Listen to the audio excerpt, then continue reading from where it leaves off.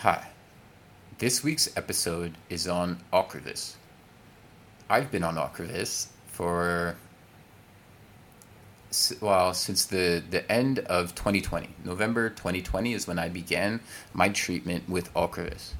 Now, it's been an interesting trip down this particular road, and some of the best, no, the best news I've ever received with this horrible disease has come from this treatment. So I'll get right into that in a moment. But first, I'm going to tell you a little bit about my story with Ocrevus. It's been weird. It's been up. It's been down, and we're all used to that, right? My whole path with DMTs, we do the once a day beta interferons Copaxone.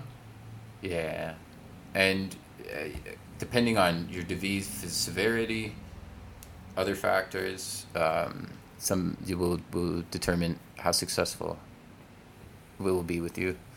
For me, I didn't have the best success. Then I had different treatments thrown at me, including HSCT, as you might have seen in one of my previous episodes.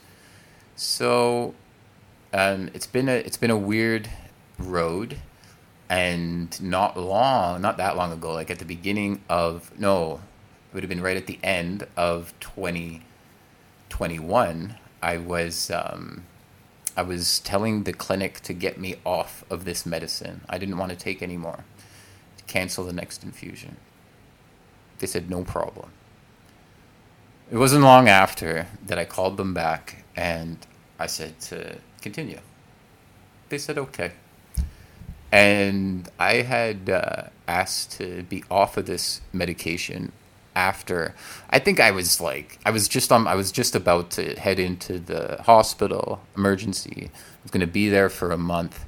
We can understand some of the parameters would have made this a bit of a confusing moment or three. I don't know, right? Okay. So then I called them back while I was in the hospital care, and I said, look, I'm going to stay on this. I said, okay. But what led to that? It was a convergence of many issues all happening at once that confused me, right? Usually doesn't take that much, let me tell you. No, with COVID, it was the first time that I was able to step back from my business and not have this day in, day out wear and tear that really took a toll on me. It was physically draining, mentally draining, taxing. It was so much on me that I'm really trying to avoid anything like that again, at least for the next foreseeable future, right? And then I control my environments better without having too many, call them curveballs thrown at me, right? Hit by a pitch, whatever. Anyway, okay, so Ocrevus, and I asked them to be off of it, and I wasn't sure. Look, prior to taking Ocrevus, now this is interesting, something to note is, and again, it's a convert, like there's so many issues factoring out this, it's hard to determine anything.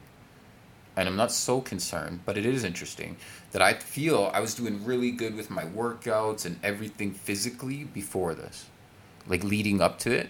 But then there were other factors that came afterwards, so I can't pick it apart. I could just try to move forward. And it's been really hard to keep it consistent. But the fact that I haven't been having these relapses is allowing me to feel positive. And then having a conversation with my neurologist, that's him telling me that after the latest MRI, he was able to tell me that I've had no new lesions since I've begun this. No new lesions. Incredible. The best news I've ever had. And we're talking about from teens. Like from the teens on my last MRI, right? So from teens to 0, 17, 14, I don't remember. He didn't either. So, yay, we're winning, right? I'm easy with the treatments. It's call it a half a day getting it infused into you. It's less than that, but you gotta wait around a little bit. It feels like a full day, and being an enhancer, it probably is. It's a write-off, and the next day as well. They give you some pre-meds. That's about the worst symptoms you're probably going to get with anything to do with this. You get a little loopy beforehand. But even in these clinics, I think it's probably more me than anything. I've had great experience, and also the opposite, where I'll start with the latter. I had an experience at one of the clinics with a nurse that, I don't know, it was during COVID. He was, who knows? There were so many factors. I have nothing against that gentleman. But it was bad. It was hectic. It was more than I needed to handle as a patient, But whatever. So it is what it is.